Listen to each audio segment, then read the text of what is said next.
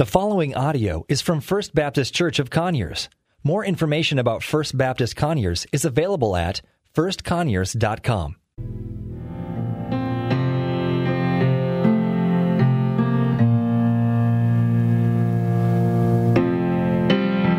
day when heaven was filled with His praises, one day when sin was as black as could be, Jesus came forth to be born of a virgin, dwelt among men, my example is He. The Word became flesh and the light shined among us, His glory revealed. Living He loved me, dying He saved me, buried He carried my sins far away, rising He justified freely forever. One day He's coming, oh glorious day, oh glorious day.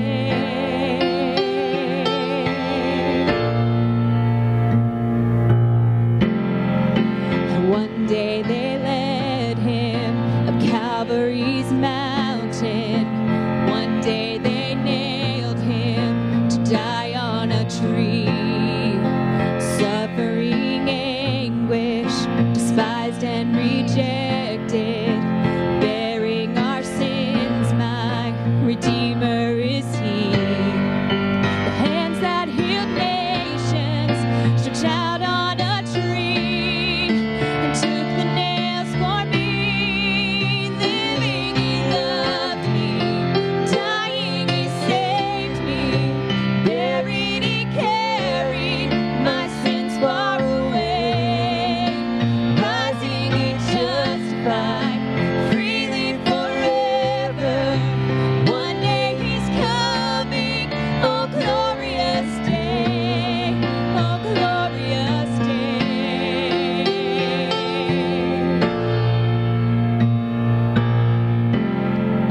And one day the grave could conceal Him no longer. One day the stone rolled away from the door. Then He arose, over death He had conquered. Now is ascended, my Lord evermore. Death could not hold Him, the grave could not keep Him from rising again. Living He loved me, dying He saved me, buried He carried my sins far away, rising He justified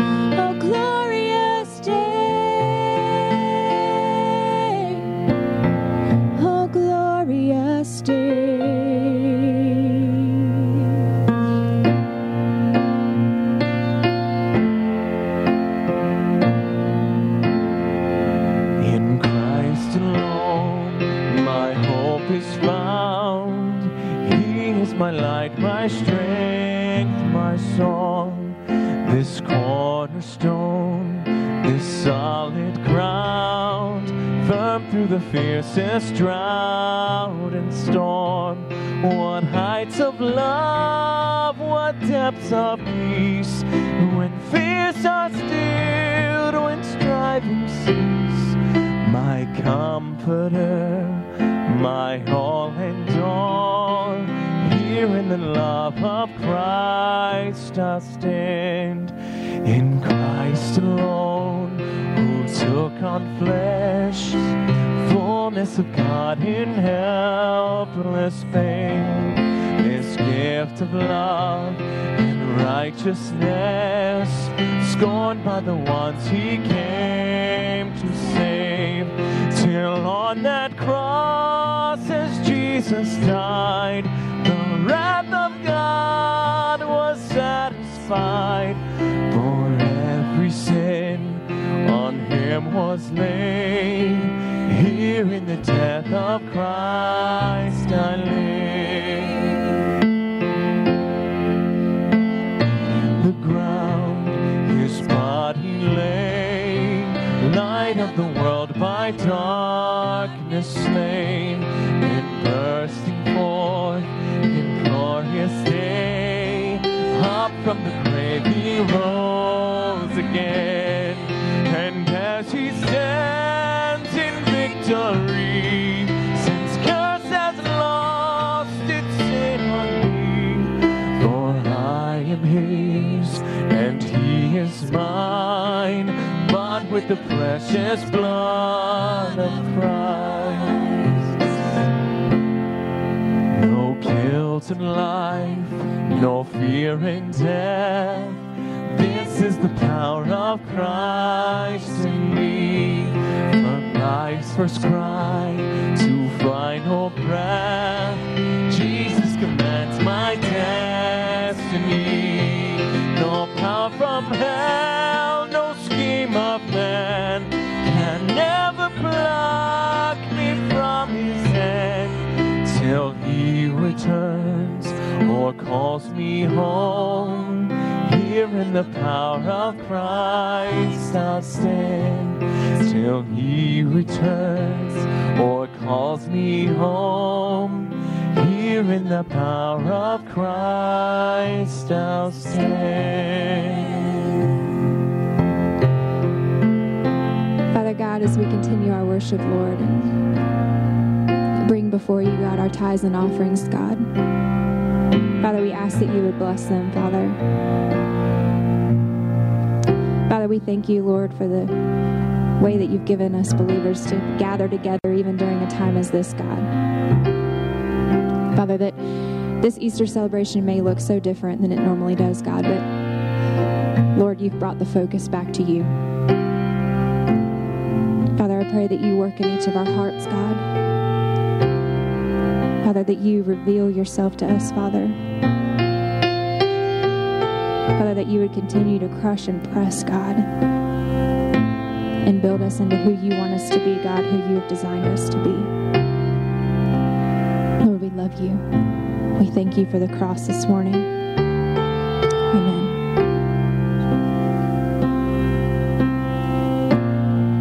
The cross is my beginning, the line drawn in the sand, the end of all my striving. Now I am born again.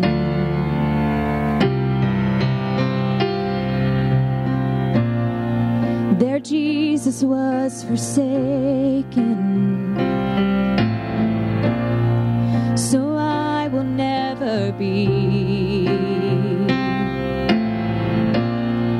His grace is my salvation, the gift of God, the work of Calvary. It is done, it is finished, Christ has won, he is risen, grace is here, love has triumphed over death.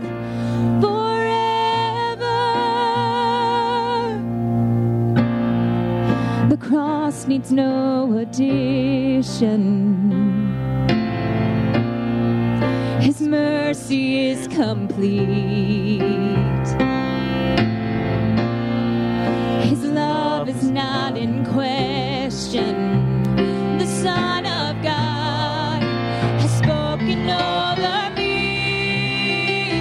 It is done. It is finished. Christ has won. He is risen. Grace is here. Love has triumphed over death forever.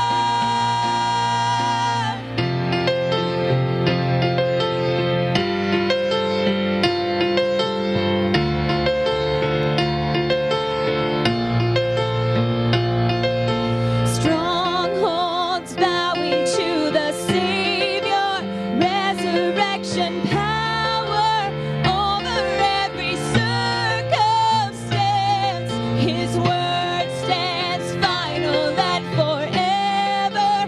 It will not be shaken. He alone has won it all. Strongholds bowing to the Savior, resurrection power over every circumstance. His word stands final and forever. It will not be shaken. He alone has won it all. It is done. It is finished. Christ has won. He is risen. Grace is here. Love has triumphed over death forever. It is done. It is finished. Mercy won. I'm forgiven. Sing His name. He is worthy of our praise. Jesus.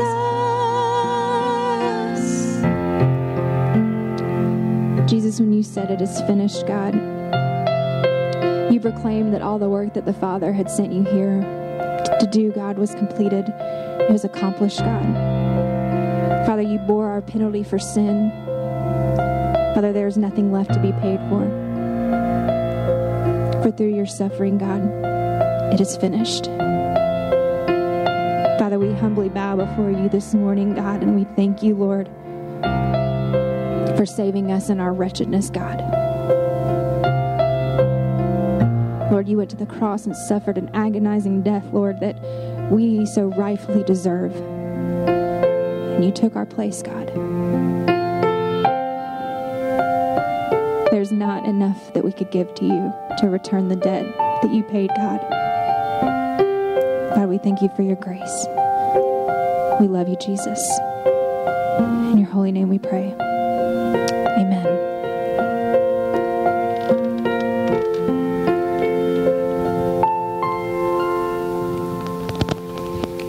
In John's Gospel, in the 19th chapter, the 30th verse, Jesus, as he was there on the cross, before he gave up his spirit, before he commended his spirit into the Father's hand, he cried out and said that it is finished. The cross, the crucifixion, probably one of the most horrendous forms of capital punishment ever known to man.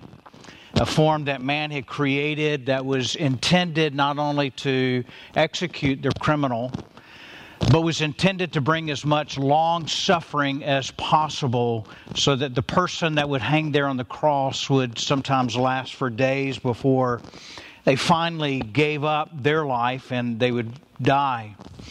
And probably in all of history, the most known of crucifixion is that of Jesus Christ. But undoubtedly, it's probably the most scandalous crucifixion that ever took place in the history of man. Jesus guilty of no law violation, no violation of man's law, and certainly no violation of God's law, but he was perfect in every way, fulfilling the law of God even to his very last sayings on the cross. The only offense that he had made was claiming to be who he was the Messiah.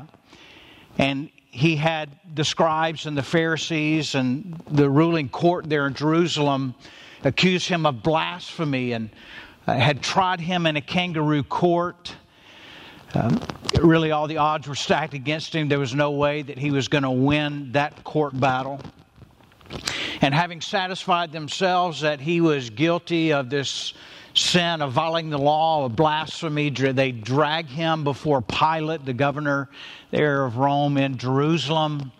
And even Pilate himself found that this man is guilty of no sin or violation of the law and washed his hands of it, and even in a compromise tried to offer up to them an individual who had been imprisoned by the name of Barabbas, that he would crucify him instead of Christ, yet they shouted, "Crucify him, crucify him." A part of the crucifixion and the cross is known that before the individual was hung on the cross to die, they would receive a scourging or a beating by Roman soldiers after Jesus had already been beaten and mutilated by the temple guards there, as they would spit upon him and they would mock him. They would ridicule him. They would laugh at him and make fun of him. At this point, probably from the beating, his body had become swollen, and probably discolored by the bruises where the blood would rush to the skin where the capillaries had been burst. His eyes undoubtedly were probably swollen shut and matted with blood at that time, and even the humiliation of the Roman soldiers making fun of him because they wanted to irritate the Jews. They placed a crown of thorns upon his head and mashed it in so that it would probably have penetrated through the thin skin on his head to his skull. The blood running down, and they hung over his head on the cross the title King of Jews in a way to ridicule the Jews. And probably the most shameful thing that had taken place is that he would most likely have been stripped naked hanging there on the cross.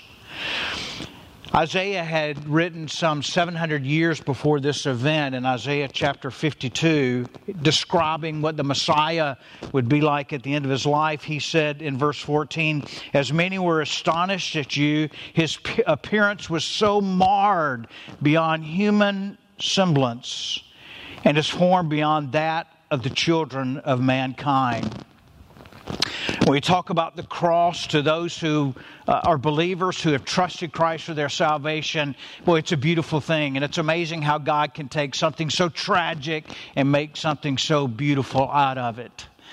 We love the cross. We boast of the cross. We talk of the cross. We wear the cross around our neck. Some of them are small and some of them are large. We hang the cross by our ears. We put it on our wall, and I've seen sculptures of the cross. I've seen paintings of the cross, and in any fashion that we might decorate, we use the cross. But Paul reminds us in 1 Corinthians that the message of the cross, that God would send His Son to the cross to pay the penalty for our sins, is foolishness to those who are perishing. But to us who are being saved, it is the power of God. That's a remarkable thing, that God could take what was intended to bring such harm and degradation, the cross, that God would use that for His power and His glory. You see, for us who believe, the cross represents forgiveness. The cross represents a freedom from the bondage of sin, and the cross represents the fact that it was by Jesus' shed blood that we've been purchased by God and redeemed. Isaiah, in that same prophecy in chapter 53, beginning in verse 3, would write this: "He," meaning Jesus, the Messiah, "was despised and rejected by men, A man of sorrows and acquainted with grief, as one from whom men hide their faces, he was despised. We esteemed him not.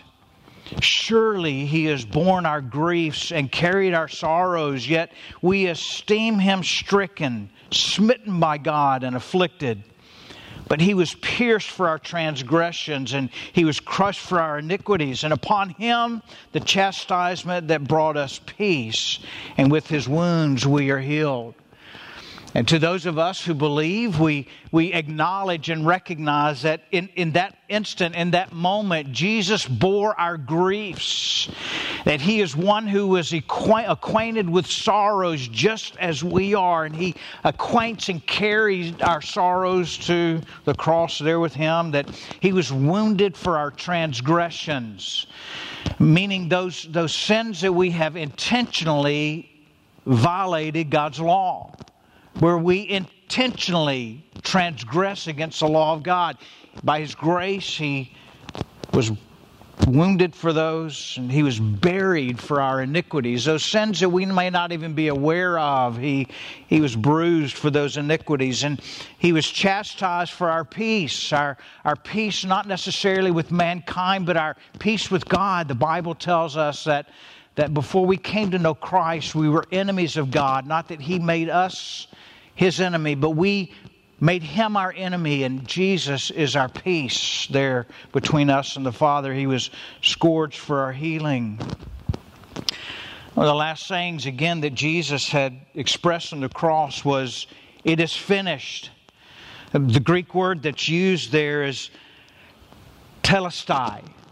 And He cried out, "It is finished, telestai." And it bids the question, what does He mean? What was finished at that moment when He gave up His Spirit to the Father? Well, this word, telestai, was used kind of 4 different ways in the day when Jesus had expressed that. The first way that it was used was in a form where if a master had sent his servant on a mission to do something for him, when the slave or the servant had come back to the master and had finalized all the details of what the master had sent him out to do, he would express, "I have done exactly what you requested. The mission has now been accomplished." This word means the end, to bring to completion, to complete, to fulfill, to finish. Jesus had claimed that He had come to do the will of the Father. It was the Father's will that He would come and live a sinless life to show us the Father, and also to die on a cross for the payment of our sins. This was the will of the Father, and He had come to finish that which the Father had sent Him to do. And Jesus also said that the Son of Man did not come to be served, but to serve and to become a ransom, a payment for many. That's you and I. He had completed that payment for the penalty of our sins. James tells us that He came to destroy the works of the devil. And so when Jesus exclaimed that it is finished, He's saying, "Listen, Father, I've come to do everything that you sent me to do." The second way that this word was used is the equivalent to the Hebrew term that was used when the high priest would enter into the Holy of Holies once a year with the spotless lamb that would be slain, and once a year He would enter into the Holy of Holies where God Himself resided among His people. And He would take the blood of that sinless lamb and He would pour it out on the mercy seat of the altar. And the moment that blood hit that mercy seat, the sins of Israel was atoned for. It was paid for. It was taken care of until the next year. And every year the high priest would have to enter into the Holy of Holies with the spotless blood of the Lamb to pour it out on the mercy seat as a payment and atonement for the sins of Israel. Year after year after year after year this had to be done. But the writer of Hebrews tells us that at this final time that Jesus once and for all entered into the holy place. But not by the blood of goats or calves, but by means of His own blood, thus securing an eternal redemption for us. And when Jesus exclaimed, "It is finished," what He was saying is, "Father, My blood has been spilled out as a permanent, eternal atonement for those that would trust what I've done for them. Another way this word was used in Greek culture, Roman culture in the day was if one had gone to a lender, a bank or an institution or an individual to borrow a sum of money, and terms were set up for the repayment of that money. When the last payment was made, he would declare, "It is finished, it's done with, there's no more owed." And with the blood of Jesus and His atonement for us, there's nothing else remaining for the atonement of our sins. I don't know if you've ever experienced the feeling of paying something off, but it is such a relief when you finally make that last payment on it. And it's a relief to us to know that Jesus has made the final payment for our sins. Lastly, this word is used in the sense of a turning point, where there's a quick change, if you will, looking in history, where there's an immediate change going from the old into the new. And what Jesus was declaring is, it is finished. The old covenant that was based on the law has now been fulfilled, and this new covenant is based on His grace. And so for the believer, boy, looking at it is finished, we understand that that's what's bought us our forgiveness. It's what's bought us our redemption. It's what paid the atonement for our sins. But can I tell you this? At the end, at the moment when Jesus declared it is finished and He gave up His ghost, it was not over yet. You see, He made provision for the atonement of our sins through the shedding of His blood. But there was still one enemy that remained that had to be conquered, that was a consequence of our sin, and that enemy was death. And had Jesus not been raised from the dead, we would still be in our sins. One way is that the resurrection of Christ ratified all that had been done on the cross. The Bible in Romans chapter 6 tells us this, that the wages of sin is death. The payment for sin is death. And way back in the garden, when Adam and Eve had sinned against God, God judged their sin by, one, they became spiritually dead, separated from God spiritually, and also death would come. It was never intended for man to die.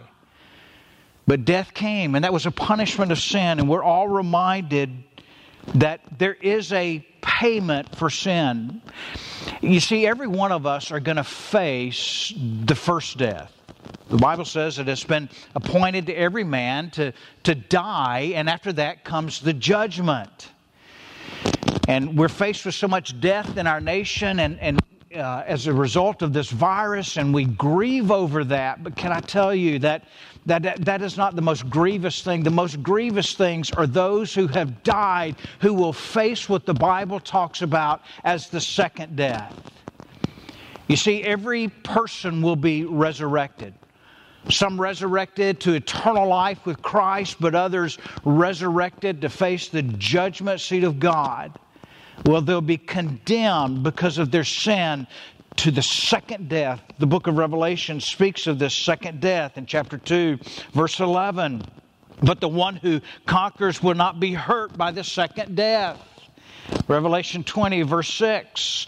Blessed and holy is the one who shares in the first resurrection. Over such the second death has no power.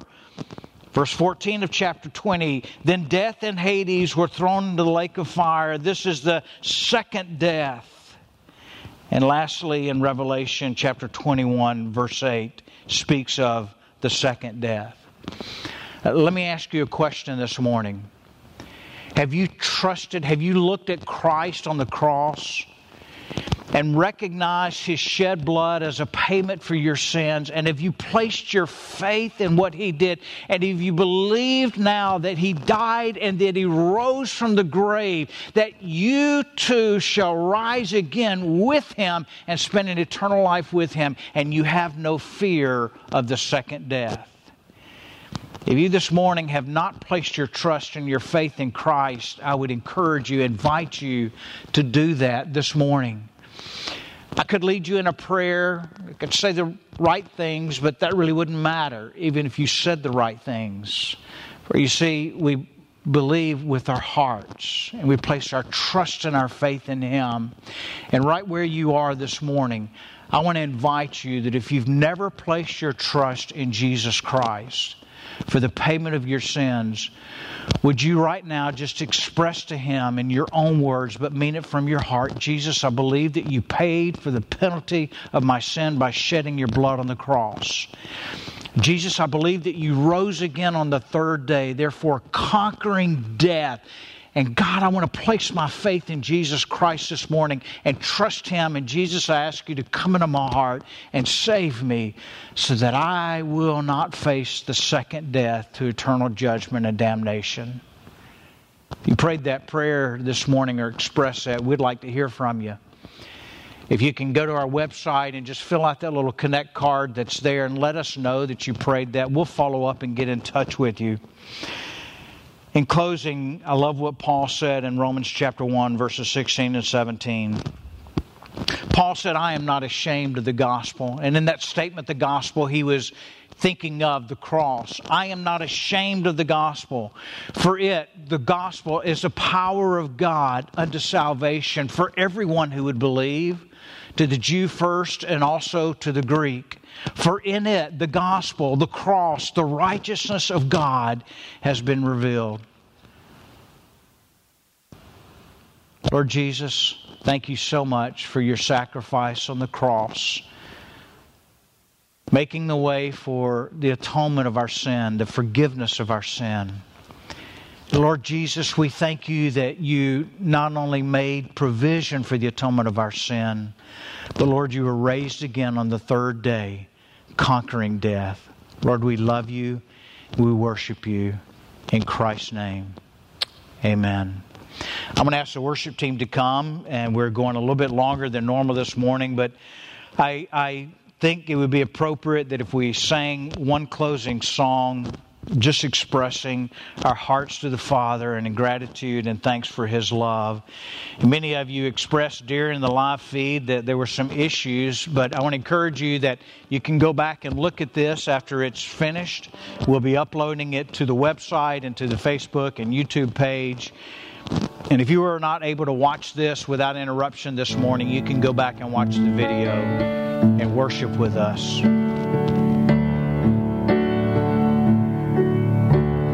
How deep the Father's love for us, how vast beyond all measure, that He should give His only Son.